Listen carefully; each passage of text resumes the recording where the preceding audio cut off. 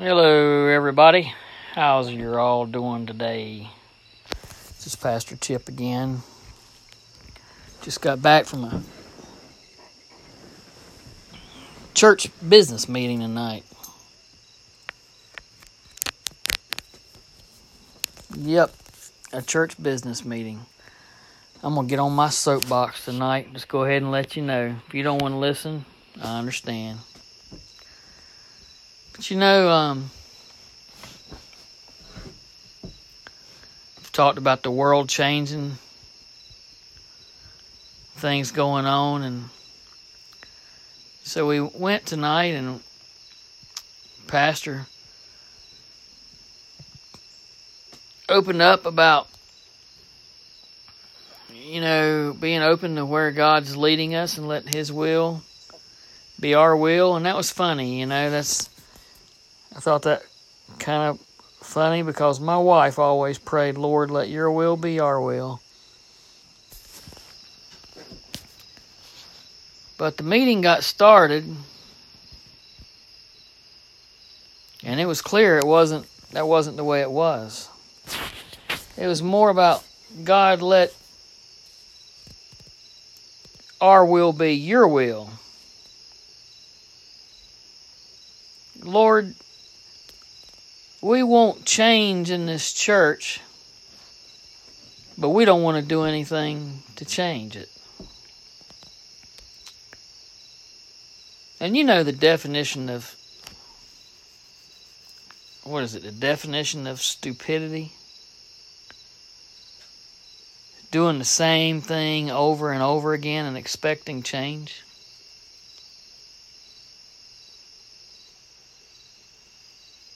There's not a lot of young people in this church. There's not just one girl and her two toddlers. And the pastor's son and daughter and their teenage kids.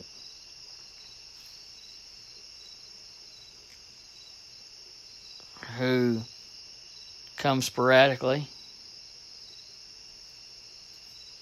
But, the people in the church, we talked about we need to change programs, we need to change up the way we do things. We not saying dump everything that we do and start over, but we need to be cognizant of the community.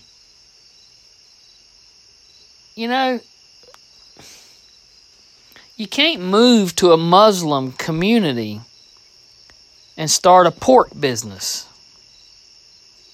It just won't work.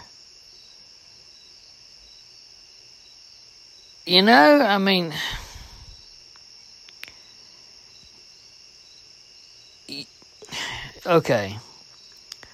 Jesus came, and He said He didn't come to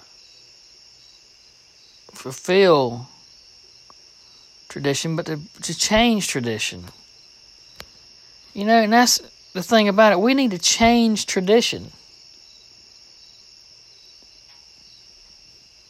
People want growth and they want change, but they don't want to do anything to facilitate it. We talked about not having youth in our church and programs that we can do to encourage youth to come. But then you get negative complaints about, we don't have any youth. Why do that now? Well, you know what? Children don't show up to a fun park and wait on you to build it. You have to build it for children to come to the fun park. And we're not saying church has to be all fun, but if children want to come to church, then the parents aren't fighting with them at home and dragging them out of bed and dragging them away from their friends and to do things. If the children want to come, they will come. If you make the church a attractive to the children, they will come. And you know, several made the comment about children that go to other churches where they're getting a lot of entertainment, and it's not godly. Well, first of all, how do you know what's godly and not godly? You're not going to that church. And if those children are godly, and they're worshiping God, and they're jumping and screaming and praising Him, I'd say they're doing pretty good. And second, you know, if I recall, a couple thousand years ago, a guy came, and he was considered contemporary. He changed up things. The Pharisees fought Jesus tooth and nail. Matter of fact, they even killed him. So we got a bunch of Pharisees in our church. There ain't no different. And if you're listening, you're not no different. You don't give anybody the benefit of growing in Christ because they don't fulfill your traditions. You think it has to be your way. I hate to tell you this, but before you came along, somebody was doing it their way. And things change. You know, they used to shovel coal in these churches and heat with a coal stove or a wood stove, and they used to have gas lights. That changed. You sure don't mind sitting in there in that air conditioning at night when it was hot and they boosted that up. That was okay. That's something that's okay for you. But no, it needs to be acceptable for all God's people. Jesus came and brought change, and it hasn't stopped since. It's not going to stop. When we get into heaven, they're not going to say, how did you get here? Did you go to a Baptist church? Did you go to a contemporary service? Were you jumping and singing in the aisles, praising God? Because if you were, that's unacceptable. They're not going to say that. They're going to say, look, another believer, another child of God.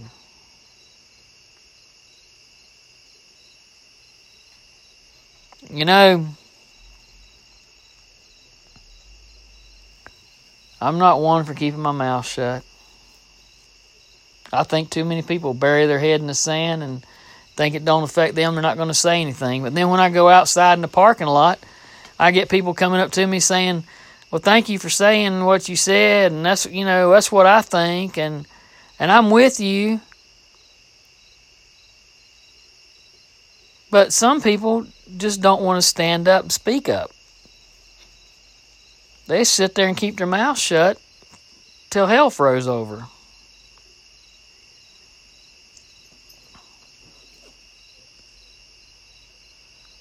People, that's the problem with the church today. That's the problem with our world. We need to get back into God's Word, get back into doing God's business. You know what? We don't even have to have a Bible to be God's people. We just need to have God in our heart. We need to go out there and talk to people, witness to people, and tell them about God. You know, people are digging in and closing the doors and calling themselves a church and expecting people to come to them. And that's exactly what this church is doing. They don't want to do visitation. They want the people to come to them. What can we do to attract the people? Why don't we go out and pray? Why don't we go pray in the community? Why don't we drive around neighborhoods? Why don't we pair up in pairs, couple pairs, in cars and go ride around and pray over houses that we see? You don't have to even get out of the car. You can stop on the road and pray for that house. Pray for the people in it. Why don't we go around in these communities and pray for the community?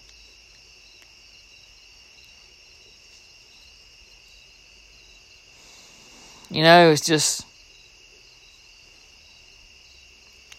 You know, when Jesus came and went into his ministry, did he go straight to Jerusalem and sit down at the temple and kick his feet up and say, okay, here I am. Y'all come to me? No. He went to the people. John the Baptist went to the people. The apostles went to the people. What makes us think that we are right by sitting in church demanding people come to us? You know, there are churches around here that have got something going on. They're filling the door, filling the pews, and people coming by the hundreds. And yet here we are with 20, 25 people, and they complain about the type of service they have. Well, it works. People are coming to church. They're not coming to ours.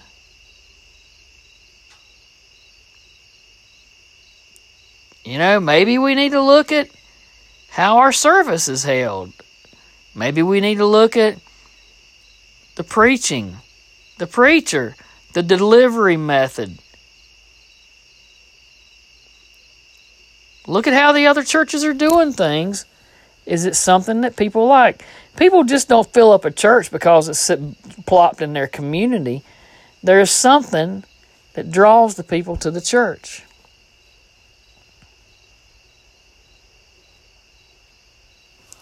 You know, the preacher opened with a scripture. I'm going to use the same one because I think it's very indicative of where we are.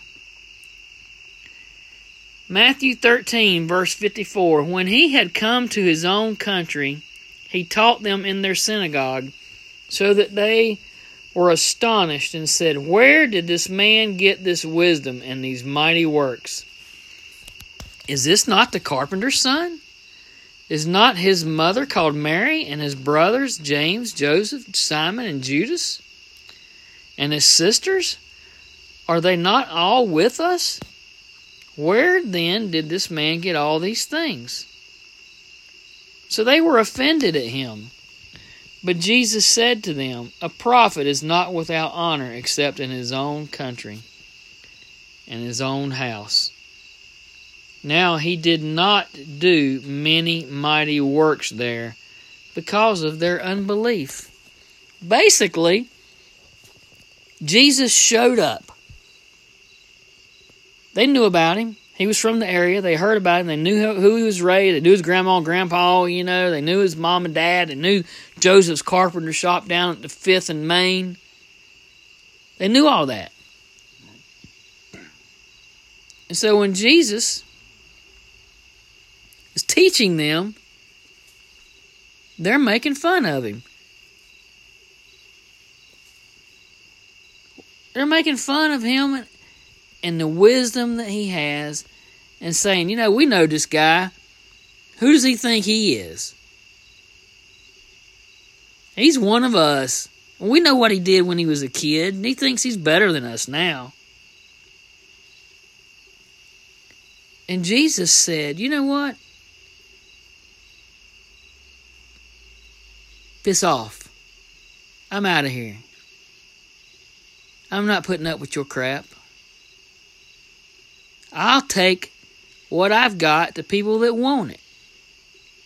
You bunch of ungrateful wretches. A bunch of ingrates. And he left. And you know it's funny.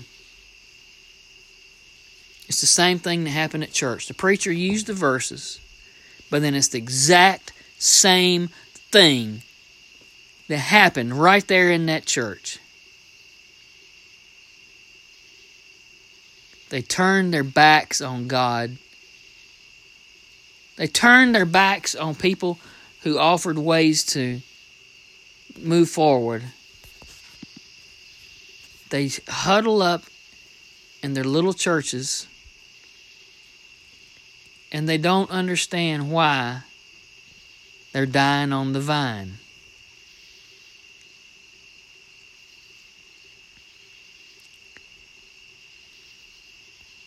You know, it's sad.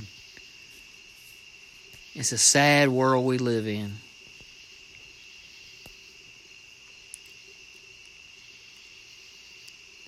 I meet people on the street. I meet people where they are. I witness to people. I share the gospel and the love of Christ to people.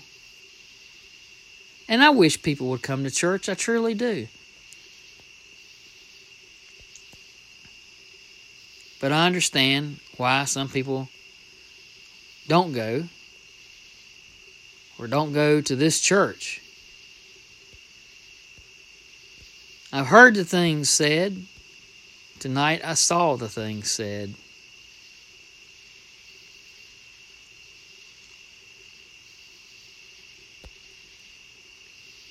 You know, God's given us the tools and the ability to be witnesses for Him. And He's going to judge us for what we've done with it.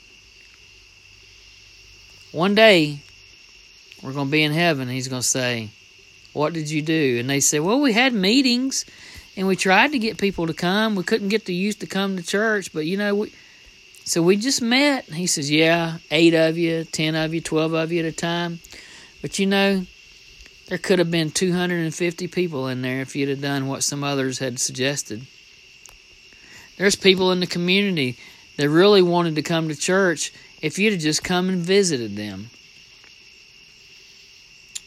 If you had just done a little bit of a youth program, there's children out there that didn't have anything to do on Sundays, and they didn't get to hear about me because you were too proud to change up anything that you do in church. Woe be to you people. Woe be to you on Judgment Day.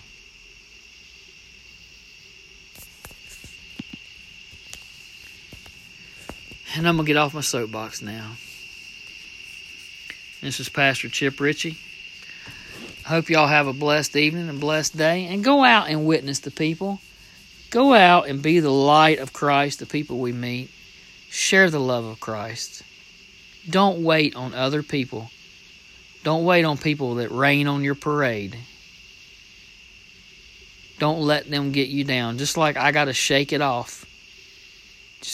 It just infuriates me. But I've got to shake it off too. Because I am not going to stoop to their level. And this is Pastor Chip, and God bless each and every one of you. I sincerely mean it. I love you. Thanks for listening.